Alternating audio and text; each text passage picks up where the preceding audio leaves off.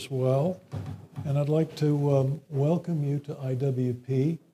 I think most of you are familiar with us, but insofar as there are any here who are new to IWP, we are an independent graduate school of national security, intelligence, and international affairs.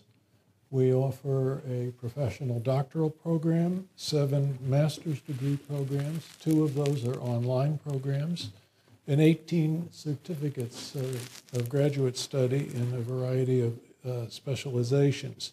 If you're interested in learning about us, please speak to one of our staff at the conclusion of this event, or visit our website, iwp.edu.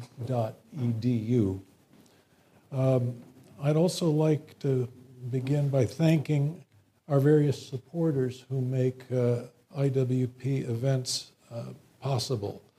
And to support our work, please visit iwp.edu/donate.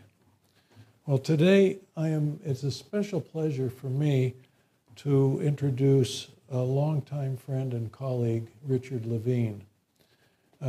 Richard and I served on the National Security Council staff under President Reagan in the 1980s. And let me just review some of Richard's background. He served as Deputy Assistant Secretary of the Navy for Technology Transfer and Security Assistance. He directed the Department of the Navy's organization in these matters during the Reagan years.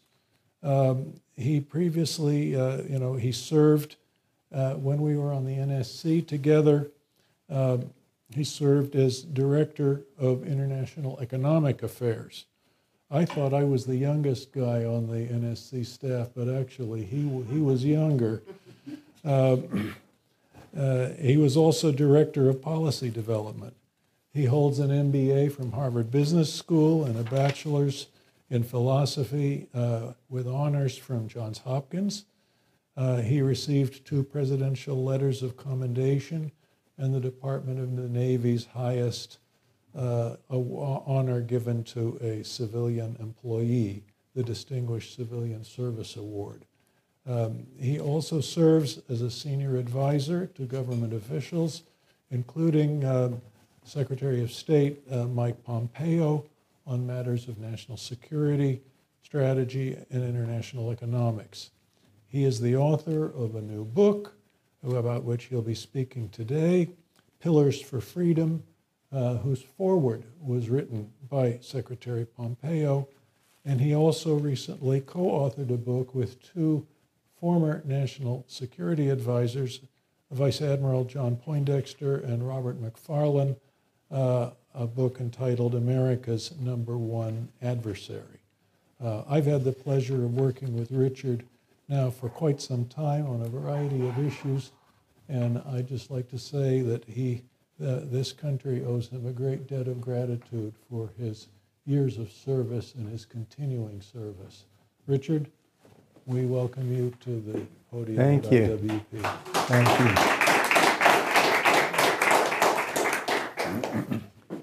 Well, I'm going to try to give this address without glasses. But I'd like to talk about what I view as the crisis of the 3rd century. Dear friends, thank you for inviting me. Dr. Wenschowski and I have been friends for 43 years, since we served together on Ronald Reagan's National Security Council staff. What you may not know is that John and I were in a movie together. I'm going to tell you something that Dr. Wenschowski may not want you to know. John is related to the arch-leftist Susan Sarandon. You see, Dr. Wenschowski was played by Chris Sarandon, Susan Sarandon's former husband, in the film Tailspin, about the Soviet shoot-down of the Korean airliner KAL-007. So John's relation to Susan Sarandon is a bit like the 6 degrees of Kevin Bacon. Sadly, my character, was deleted on the cutting room floor. All you got to see was my back when John hectored me. At least I can claim I was played by a handsome actor, for no one saw his face. Today I'm honored to be here with you. I wish to talk to you about ideas which are both conservative and pragmatic, as discussed in my new book, Pillars for Freedom, for which former Secretary of State Michael Pompeo wrote the foreword based on our years of collaboration. I also want to speak with you about some lessons I have learned that may be applicable as each of you move forward in life. History. History leaves its marks.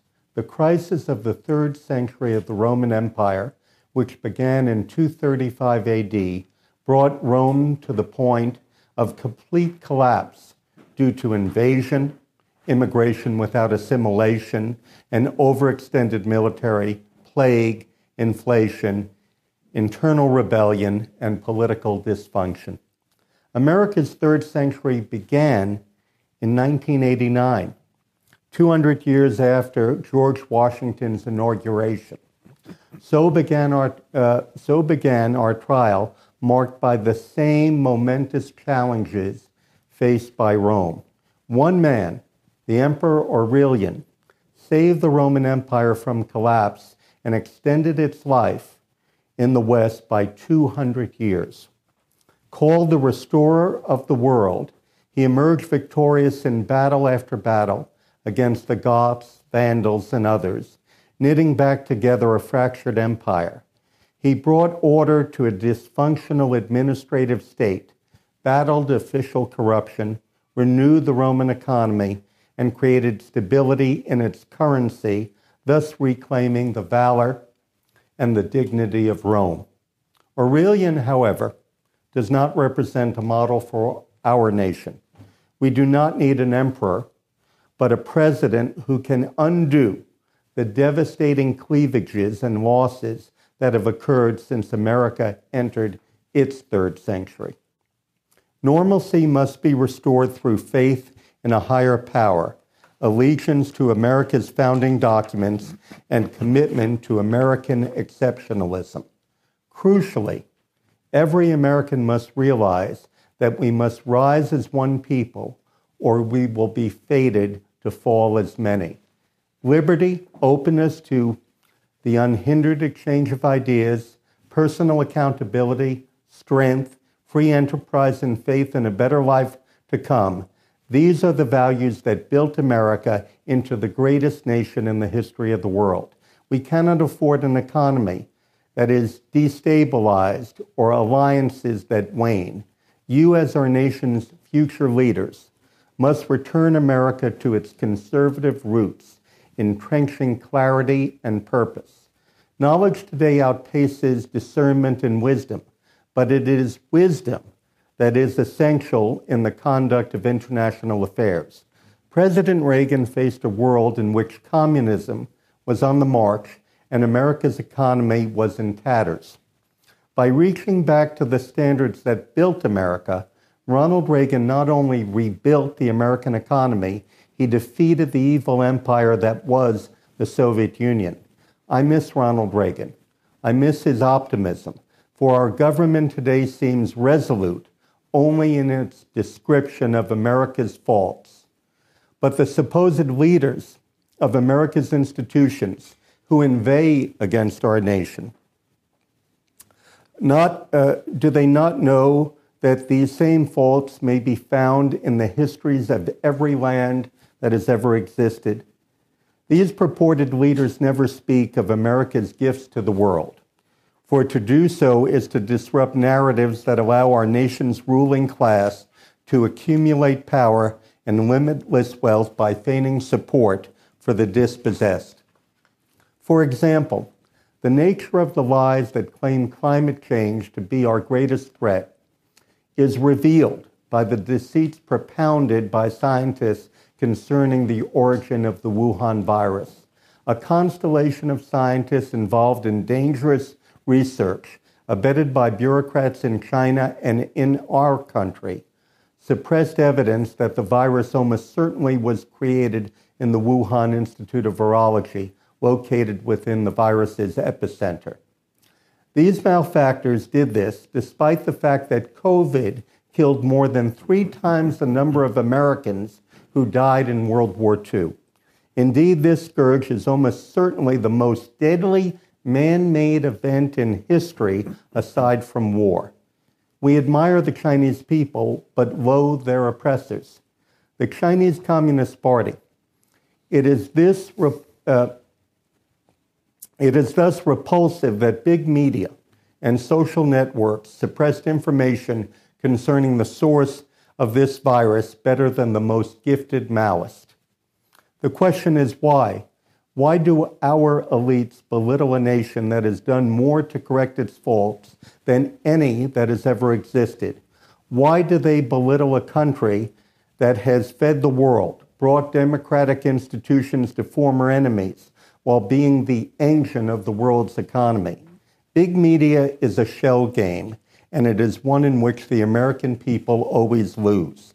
It is a shell game to hide big money made on the backs of the American people by transferring our wealth, our industry, and our technology to those outside our shores. If a congressman, a senator, or a president is guilty of waste or illiteracy concerning the array of financial crimes we face, they should be fired, not praised. But for those who are really in power, in government or in the private sector, stooges are useful. The only antidote is smaller government. According to some reports, much of the money appropriated for COVID-related unemployment benefits, totaling hundreds of billions of dollars, was stolen by criminal gangs operating in Russia, Nigeria, and China. The entire management tier of any business would be fired by a company's board of directors if anything like this happened in the private sector. Well, you are the board of directors of the United States. The deep state and woke billionaires love an inept politician. Who better to exploit, to attain more power and unaccountable wealth? Indeed, Senate Majority Leader Charles Schumer said that integrity in politics is priceless. Is that the reason he so often proves he can't afford it? There have always been clowns in Washington, but until the present decade, I did not realize how dangerous clowns actually are. Our country and government are on a precipice, at risk. America's morality, decency, and exceptionalism are at stake. We should not confuse as a society what is expected with what is permitted, and we should not confuse what is permitted with what is good or advantageous. To forgive is different than to condone. Acceptance of a fact is not the same thing as acceptance in a personal or moral sense. In the first instance, we have no choice. A fact is a fact. The second connotation of acceptance defines our moral self, for our heart is ours. We all must live within our society and its laws, some of which we may consider wrong. Our society, our legislature, our courts, and our executive must reciprocally accept that we are all endowed with the unalienable right to hold beliefs that are consonant with our understanding of God's word or our creed. The first obligation to live within a society bound by laws must never infringe on an individual's convictions so long as no laws be broken. This is the mechanism to live in a society in which divergent beliefs are held. Each person must always be respected, for they are endowed with a soul fashioned by the Creator. This is the truth President Lincoln understood. It is a necessity for reconciliation and for our emergence as one undivided nation and people.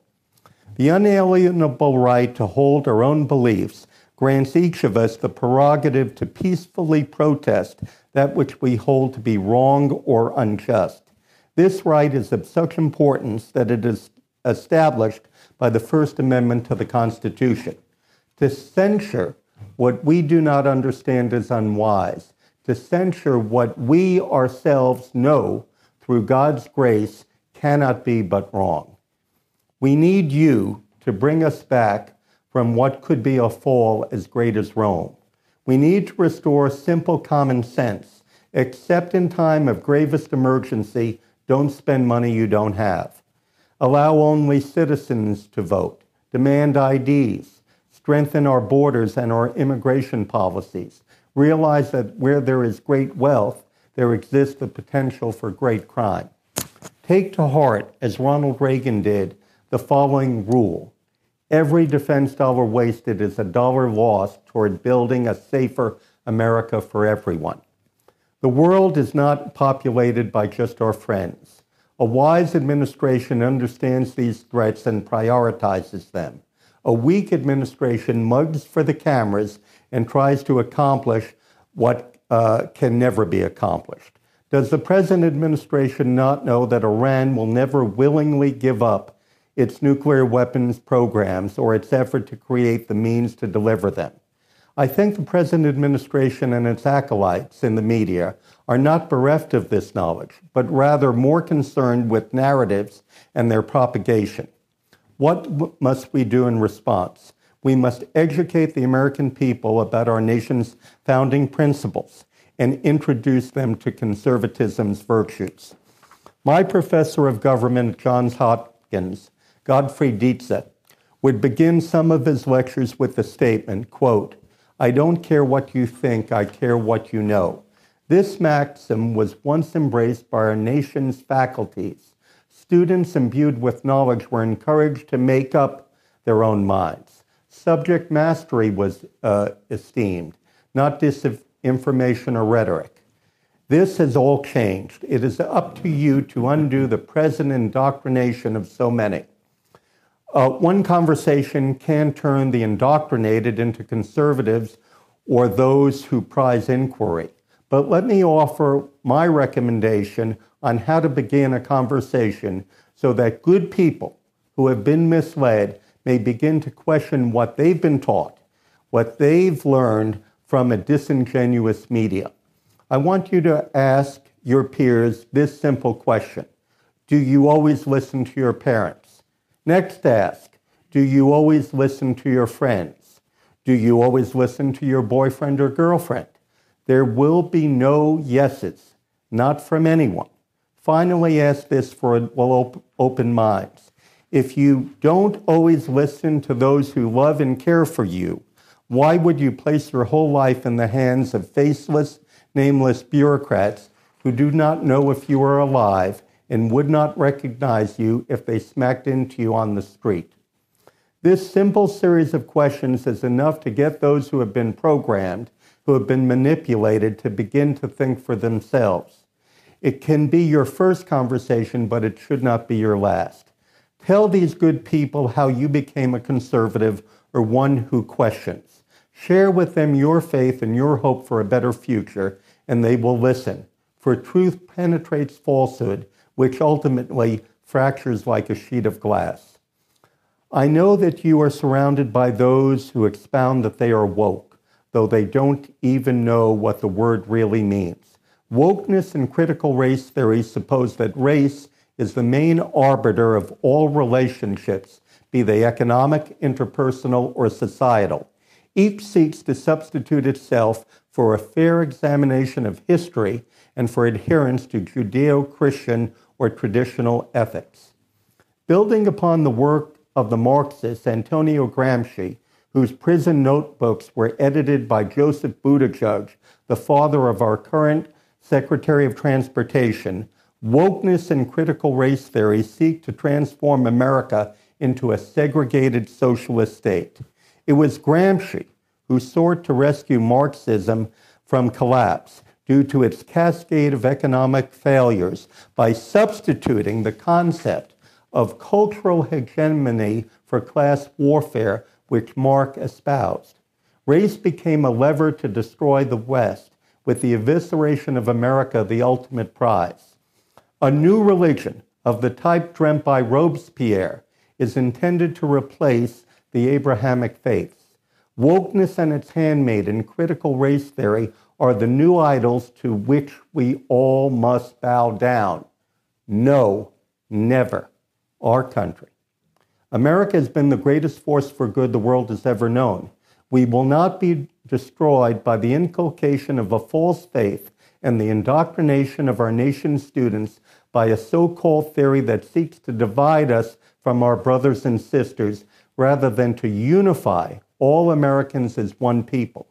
We have made too much progress as a nation to return to a time when people were judged by the color of their skin and not, in the immortal words of Martin Luther King, by the content of their character. Conservatives belong to the party of Lincoln and not the party of the Confederacy. We do not deny the woeful chapters of our nation's history, slavery and segregation, our mistreatment of indigenous peoples, the internment of American citizens of Japanese descent by President Roosevelt, and his administration's turning away of the European Jews aboard the MS St. Louis back into the grasp of the Nazi murderers they escaped. It is because we do not deny our past that we must be steadfast on this principle. We will never allow our country to again segregate or deny freedom or life to any citizen. During Joseph Stalin's dictatorship, the Soviet Union suffered tens of millions of deaths due to starvation or murder not directly linked to war. From 1958 through 1962, Mao's Great Leap Forward killed perhaps 45 million people. As in Stalin's Ukraine, agricultural production was so shattered by expropriation and mismanagement that people in some Chinese villages were forced into cannibalism. These are the communist utopias that fill the minds of our woke billionaires, politicians, stars, and academics who themselves won't eat ice cream if it costs less than $13 a pint. They should talk to the people of Ukraine. They should talk to the Chinese immigrants who fled Mao's apocalypse, but they won't. They do not want to give up their fantasies or their false narratives, which hinge on one thing: their control of other people's lives, though they often have trouble controlling their own. Seeking anarchy to bring about revolution, wealthy elites and some members of Congress say police are not needed, which is true if you have your own armed security detail. For those without means who live under communism, the only escape is usually death. For the sake of our nation and our children, we must never allow communism's flag to be unfurled in our land, no matter its false herald. Our Constitution is 4,543 words. With all 27 amendments, it is 7,591 words long. The law that established Obamacare is half as long as the entire Bible. With all its regulations, state and otherwise, more than 10 million words had been written to implement this deeply flawed statute. Before Obamacare was made law, Speaker Pelosi said, "But we have to pass the bill so that you could find out what is in it, away from the fog of the controversy." Away from the fog of the controversy, are we living in a communist state where all legislators are expected to heave to? What she related is not democracy, it is tyranny. No law going forward should be permitted to be longer than the Constitution and its amendments. If bills exceed that limit, a wise president will not sign them. Only a few specific exemptions should be allowed, such as the Department of Defense authorization or appropriation acts. We stood up an entire country with fewer than 8,000 words. Isn't that enough? These multi-100,000 word bills only benefit the lawyers, lobbyists, and consultants who populate Washington. It is they who actually write enormous sections of these laws, which are then sewn together by some Capitol Hill staffer who doesn't even read what has been written. This way, the lawyers and others can charge outrageous sums for their intimate knowledge of the various laws they themselves have written. President Trump reduced regulation and the income of DC's miscreants. This is why he was hated. He threatened to reduce the income of this self-anointed and oh-so-pompous class. A person can, at best, read a complex legal text at a rate of a few hundred words per minute. Therefore, a law the length of Obamacare would take a minimum of 32 hours just to read. To truly understand it would take months. We thus know that it was never read or fully understood by any of our lawmakers, not one. Most laws fit into this basket. It is up to you to demand change.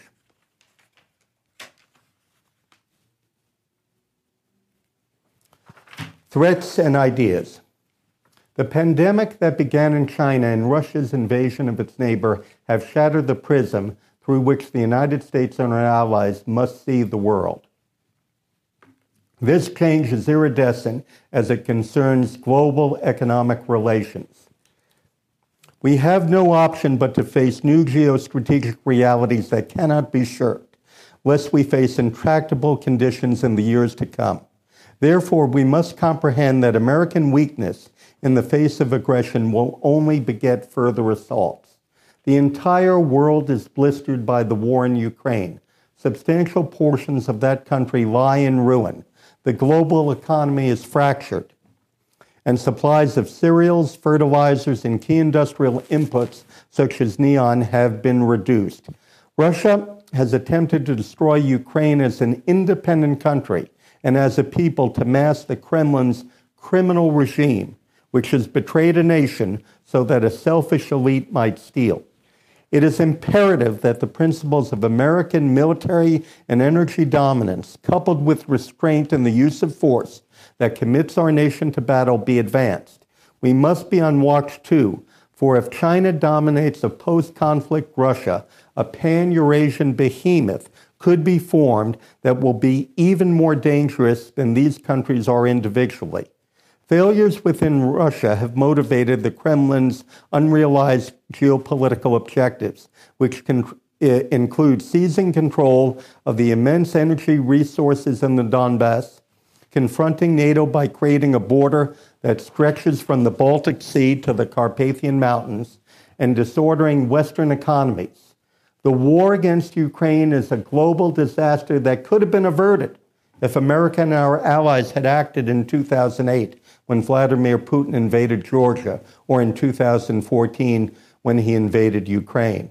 Russia, however, is not the People's Republic of China. The challenge China poses is far greater, for it contests our nation in geostrategic reach. Moscow's objectives in Ukraine are mirrored by Beijing in the Indo-Pacific. They hinge on the perception that America and its allies are dominated by political discord. Our past inaction in the face of Russia's assaultive acts, combined with Western energy dependencies, created a tinderbox that exploded. America cannot allow this conflagration to become a fuse that will ignite coordinated conflicts across the globe. We therefore must rigorously challenge China where we must, while seeking opportunities to collaborate with it where we can. The Middle East. The infamy that issues from the inhuman attacks perpetrated by Hamas must be answered. Israel complies with the law of war that prohibits the targeting of civilians, but civilians are injured and killed in any armed conflict. The concept of proportionality is most often misstated by the media to mean that all reactions in battle must not exceed the destructive power of the initial blow. This is incorrect. The object in war is to win, not to trade blows endlessly. International humanitarian law recognizes that civilians may be harmed when they are near legitimate military targets whose destruction conveys an anticipated military advantage. This advantage, however, must outweigh collateral harm, which cannot be inordinate. To win this fight, which Israel did not seek, Israel must destroy Hamas. This, however, does not mean that Israel and its allies cannot show compassion. The Abraham Accords provide a platform on which we may build. Let us do so with expedience. Should China gain a strategic foothold in the Middle East, displacing it will be arduous. We should remember the struggles President Anwar al-Sadat faced in removing the USSR and its ideology from Egypt. Such action in the face of China's economic power might prove almost impossible today. China constructed its first overseas military base in Djibouti in 2017. Coupled with other redoubts, China is positioning itself as a global military power. It is also empowering Iran for the institution of a multi-decade strategic partnership, which supports Tehran's terrorist actions, resulting in regional instabilities, needless conflicts, carnage, and death. Terrorism precipitated by Iran diverts American military power from the Indo-Pacific theater. This is China's aim. NATO is not an appropriate model for this region. The Arab states of the Gulf, supported by the United States, must create a multilateral force in being, which builds on the Cooperation Council of the Arab States of the Gulf, as well as the work done within the Islamic Military Alliance to fight terrorism. In addition, Israel's role as part of a larger regional defense plan should be carefully considered, for reinforcing efforts are a necessity to undermine Iran's belligerency and its intended acquisition of deliverable weapons of mass destruction. We must be concerned that if Iran determines America's will is insubstantial, it will redouble terrorist actions throughout the region that may also reach and envelop Europe and the Americas, for a resurgent Iran will feel little. The despots who rule Iran will never willingly give up their quest for strategic weapons. Iran will also never be satisfied with just threatening Israel and the United States, for it sees the Arab states of the Gulf as the embodiment of its central nemesis. Alliance for freedom. Shared purpose with our NATO partners, as well as our alliances with Japan, Australia, the Republic of Korea, and what must become a multidimensional alliance with India, are essential in countering China's march. A new trade alliance could be formed between these nations, Israel, the United States, the Arab states of the Gulf, and other European countries. This revised entity should constitute a security-driven economic and financial alliance. It should also secure resilient supply chains that link together businesses.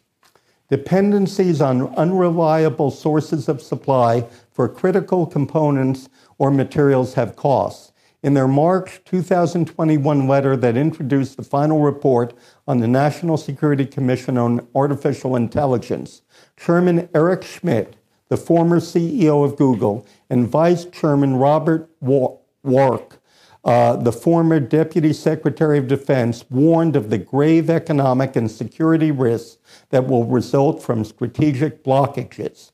What has been wrought by the Houthis is an example of this threat.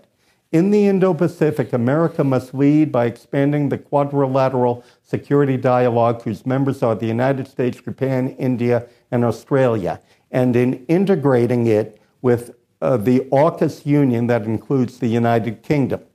The new defense alliance that should be formed should also have as its founding members the Republic of Korea and France. Such a new defense and economic pact could be called the Indo-Pacific Treaty Alliance. Non-treaty nations should be invited to be observers. As with NATO, specific defense spending goals should be promulgated.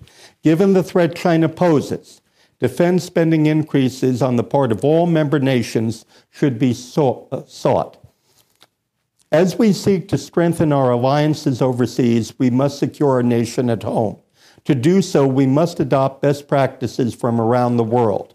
Rather than stating we have the answers to every problem, multifaceted teams of experts should be deployed to the top countries that lead in any particular field. For education, the systems of those nations that lead in scholastic attainment should be studied, mapped, and adopted. Healthcare is another obvious example. Nations that shut themselves in always become lost. Sparta in ancient Greece, Spain in the 17th century, and China before its recent emergence are notable examples. To secure America's schools, we should create a national program wherein injured or disabled veterans are recruited to serve as security officers and character mentors in schools throughout America. Many disabled servicemen would love to serve in these capacities to protect and educate students. America is faced with an epidemic of obesity, which no health care program can remedy. We are also faced with a crisis of character. What better means to solve both problems could there be than employing disabled or injured veterans to serve as security guards and as after-school mentors in charge of military-based athletic programs, as well as community-related service activities employing students. Such an initiative could be funded by reprogramming up to 20% of the Department of Education's bloated budget, clearly exposing young people to those who have sacrificed much for their country would be of tremendous value to character building. To begin to solve the national disgrace that is our $34 trillion national debt, we must baseline federal programs to the Reagan era. Programs enacted since that time should be justified. The unchecked growth of federal government and deficits puts the entire nation at risk. As in any newly acquired business whose failure triggers a change in management, several essential questions should be asked.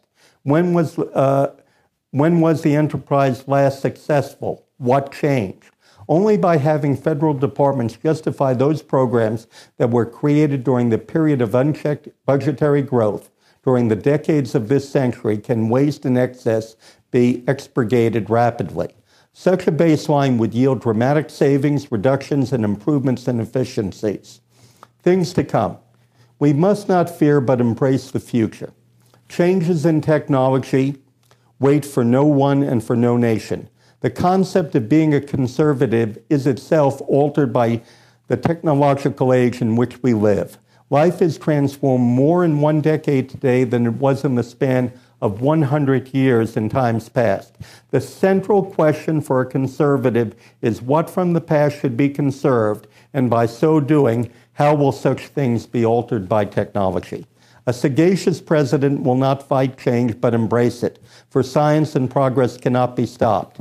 Oftentimes, the enunciation of a policy can reduce a seemingly insurmountable foe to a contestable size. A modern strategy for addressing the threats we now face could be similar conceptually to the Strategic Defense Initiative, where just the program's announcement by President Reagan rendered the USSR's ICBMs almost useless as measures of national power, thus driving the Soviet Union into a technological race that ensured its demise. Is there a policy that might be enunciated that could neutralize the threats posed by China, Russia, or Iran? Certainly a precisely articulated doctrine is needed to combat these menaces and would be thus of immense benefit. Final thoughts. Never think for 1 second that your principles are only for people who look like you, who share the same religion, creed, background, or economic status. The individual is sovereign and not the government. Free enterprise is the means to rid the world of poverty. Faith leads to hope and to the fulfillment of each of our individual gifts. These are the conservative convictions that are the bedrock of our country. A person who attained degrees at our nation's finest universities and held important positions in government recently confessed to friends why he became a conservative. His accomplishments suggest a fortunate background.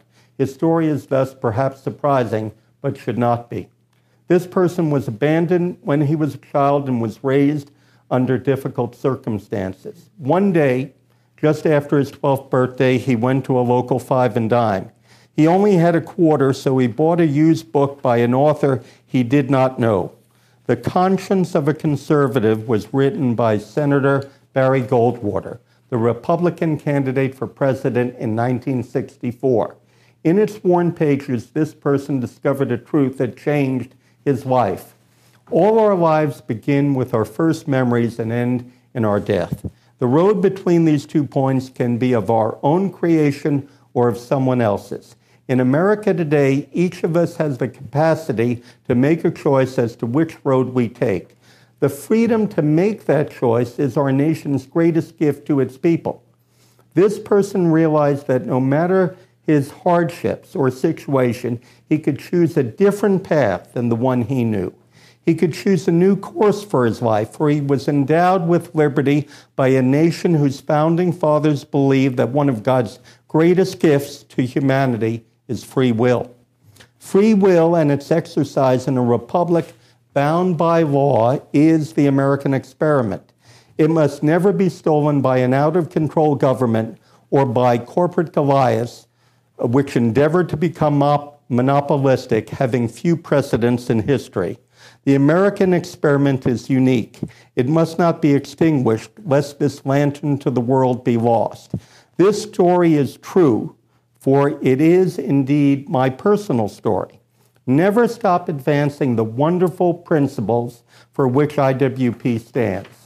The people who seem most distant from the principles and hopes that you hold dear are the same citizens who most need to hear and learn what you have learned. Be the book that opens the hearts of others who may be in need, for in so doing you will strengthen the greatest country in the history of the world, the United States of America. God bless you, and God bless America.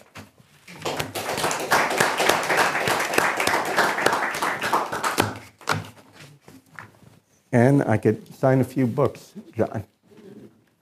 Do you want to take any questions? Sure. Love to. Hope I didn't go through it too fast. Who would like to ask something? Go ahead, sir. Yeah, I have a different take on why officialdom suppressed the idea that the COVID virus came out of a lab. And that is that if they were worried that if people believe it came out of a lab, some might ask, did it come out of one of our biowarfare labs? For which there's some evidence. Well, which I believe. Well, I personally don't believe that COVID came out of a U.S.-based lab. However, there is substantial evidence that through our various government entities and what has really happened, we used to talk about the private sector capturing government.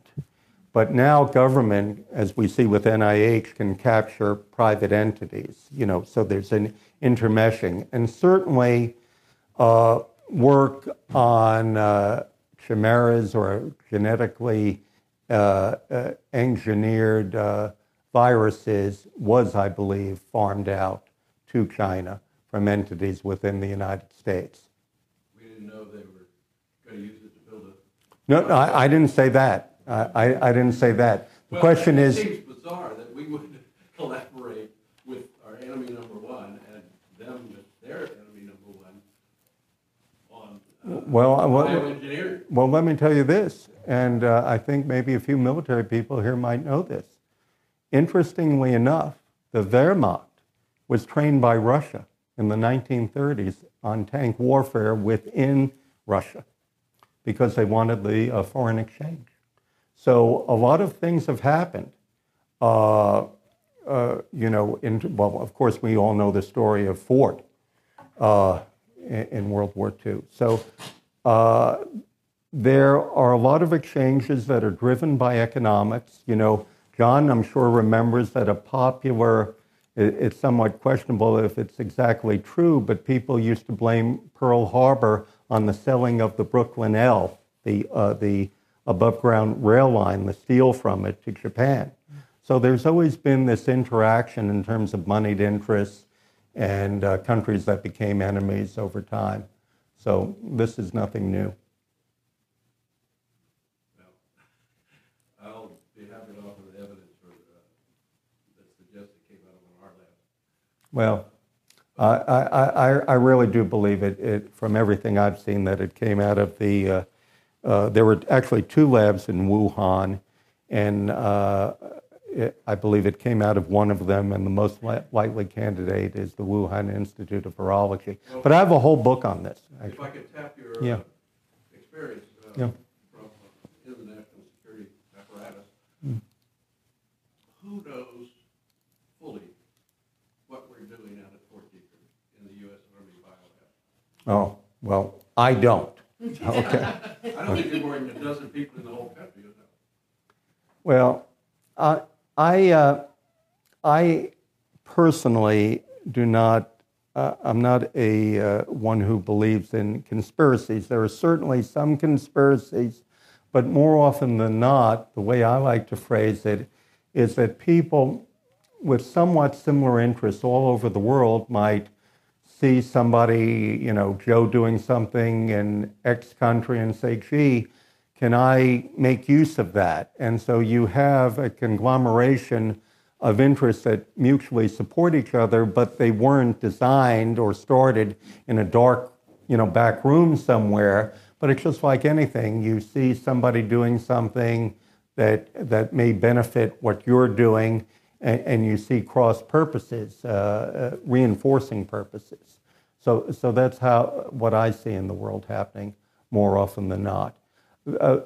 I think true conspiracies do occur, but they're few and far between. More often than not, it's people who have roughly similar goals or goals that may be reinforced by what somebody else is doing in meeting their own personal or governmental or corporate goal, and they ride on each other's backs. So that's how I see things. Yeah, totally different topic, but you obviously covered a lot of ground with this book. One of the things that stuck out to me was your discussion on the Abraham Accords and Iran on a exponential growth of that threat. We had a speaker come earlier this week to talk about Iran. She mentioned that the nuclear program there has, our response to it has grown or should grow from a non-proliferation strategy to a arms control strategy. And I'm curious if you feel like, one, if that delineation matters, and two, if it does, if she's right. So go from what hasn't worked to what will definitely not work. Arms control, and John is far more of an expert, Dr. Winchowski, than I am, but I have some parts in this book about what we tried to do with the Soviet Union. And at our point of exerting the maximum pressure on the Soviet Union to engage in arms control is when they came out with the SS-18 and SS-19 ballistic missiles, which General Scowcroft, said marked the fact that the arms control regime that we tried to propagate was a complete failure. Now, you could find certain aspects of it that perhaps yielded some momentary advantages, but the fact is, I think I talk about in the book, a very interesting thing. You may be familiar that the largest battleships ever built were the Japanese Yamato and Musashi, and there was also an aircraft carrier that was built on the third hull. It was converted from a battleship while it was being built into a carrier, and it was sunk. All three ships were sunk by various means. And the interesting thing is that these ships were all built in contravention of a whole raft of arms control treaties that mandated the size of capital ships and the numbers and so forth. And Japan is a country, as we all know, that survives on the basis their protein principally is fish. And they actually drew all the Cecil netting, which is not indigenous, but comes from other countries, to cover with camouflage the construction of the largest, up to that time, warships ever built. So that just goes to show you the point at which countries will go if they want to hide what they're doing to gain strategic advantage.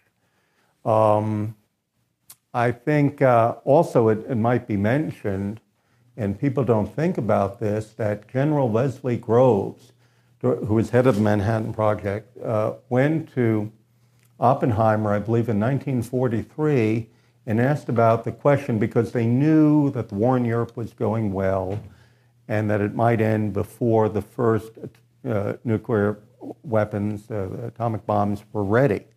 Could they deploy a radiological weapon? We had already, or were in the process of destroying German dams, which is arguably, a means of mass casualty, of course, with the so-called skipping bombs that were dropped.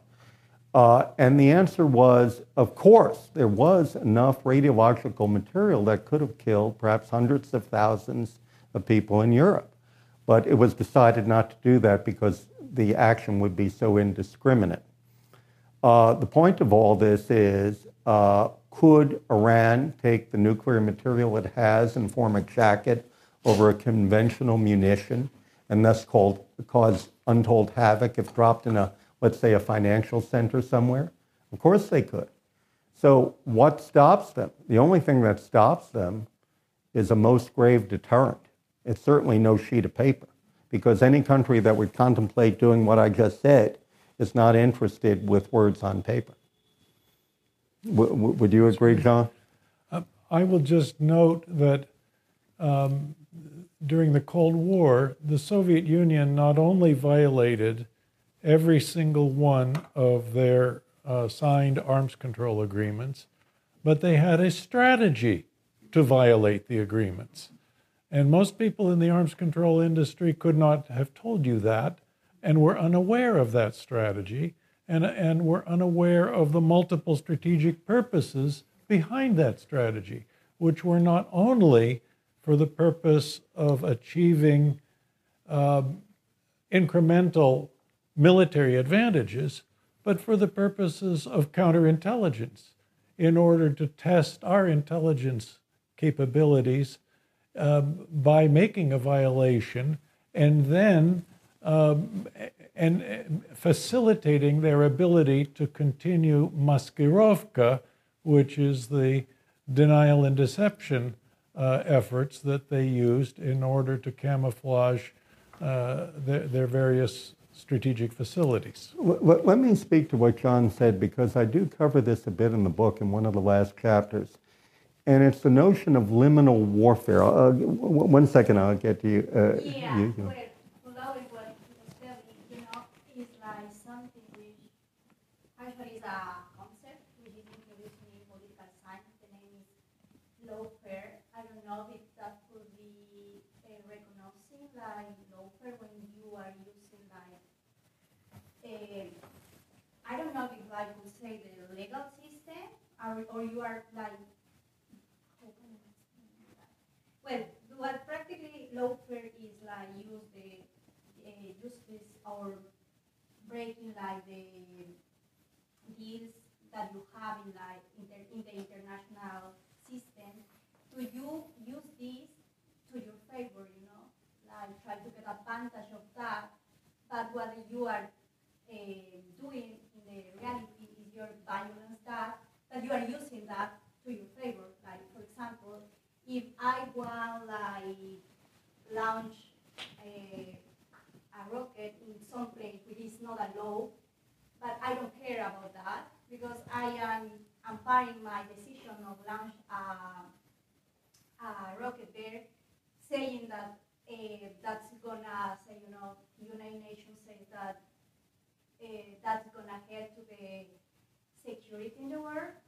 So I don't know if you are agree with me that sometimes when you have some like conflicts between two nations, one of these which is more in advantage than the other can use the legal system to his favor.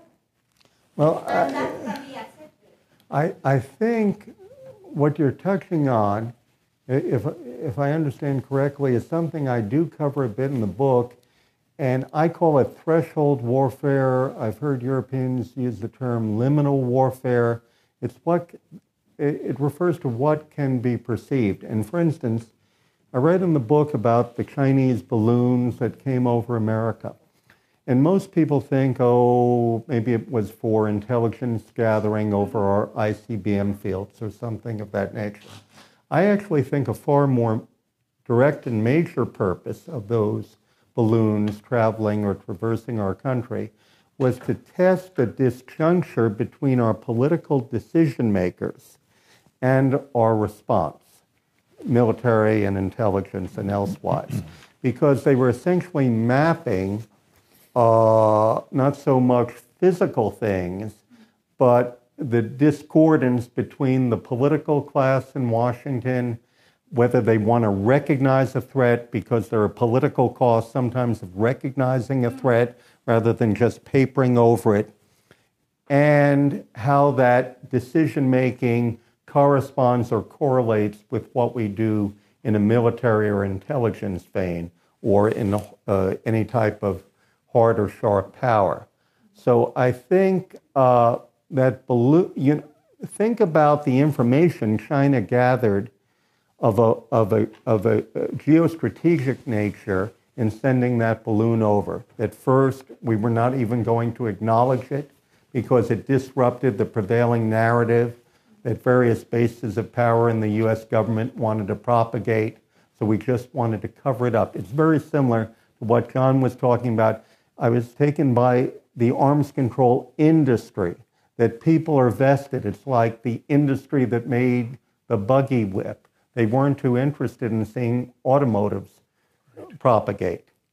So sometimes a fact, even if it's very apparent, like the emperor has no clothes, it's pushed aside because it disrupts too many, apple carts, to use the vernacular. What do you think, John? I agree completely. There's such a vested interest in by the arms control industry in having a willfully blind perception and narrative about the strategic balance and the strategy underlying the activities of our adversary. It's a complete willful blindness about these matters. Yes, and in fact, World War I, if you look at the textbooks that were around before the beginning of World War I and Archduke Ferdinand and all that, they said a war in Europe, a major war, could not happen. Why? Because it would bankrupt every nation. That was the prevailing view at the time.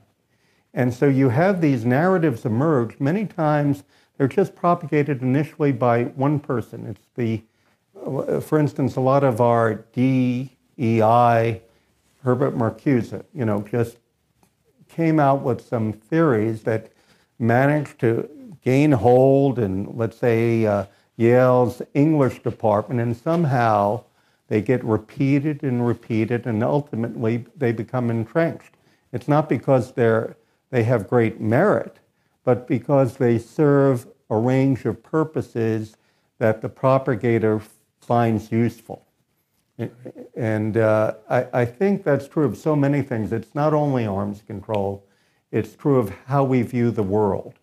And, I was watching, I couldn't get the network I normally watch on a hotel set. We drove in from North Carolina, so I watched CNN. And you would think that the fact that the woman director of the movie Barbie was not nominated for an Academy Award was the single most important issue facing America. and that's all they wanted to talk about. So, I mean, if that,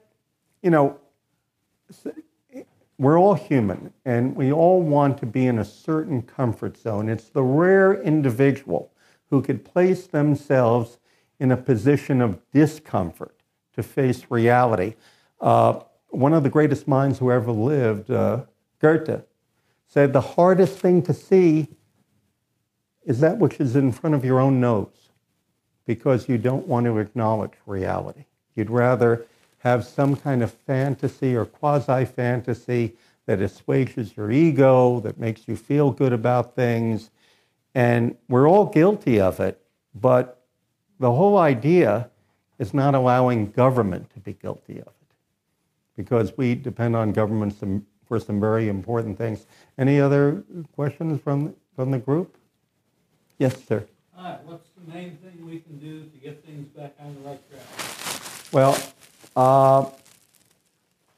I believe the main thing is that I view politics, most politics, you might view it as a sphere of political action that envelops the whole world. And innumerable actors in every country are taking action, some good, some bad, some reinforcing, some dissonant with each other.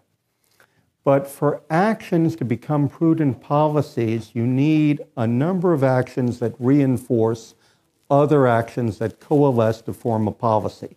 For instance, when President Truman dispatched the battleship Missouri to Greece and Turkey in 1948, that corresponded with Winston Churchill's famous address of a year earlier, the so-called Iron Curtain speech. And then you had Mao's victories in China. That all came together to form the Truman Doctrine, which held the line and provided the foundation for the rollback that John and I were involved in at the Reagan NSC. So what I'm trying to say is that actions are fine. They could be either good or bad. We've had a lot of good actions under certain Republican presidents, but they have to be merged and fused together with other corresponding actions to form policies. Luminous policies over time become national principles. That's why our Cold War doctrine, there were many books written, many philosophical treatises that all fuse the actions to the core of our nation, which are our founding, our religious faith, our families. When you mold all that together, you get something very powerful. If you just do a discrete action, it can be very ephemeral. So, John, what do you think? No, I think that you've captured it. Thank you. I think you've captured it. Well, thank you for showing up, and I'd be glad to sign a few books.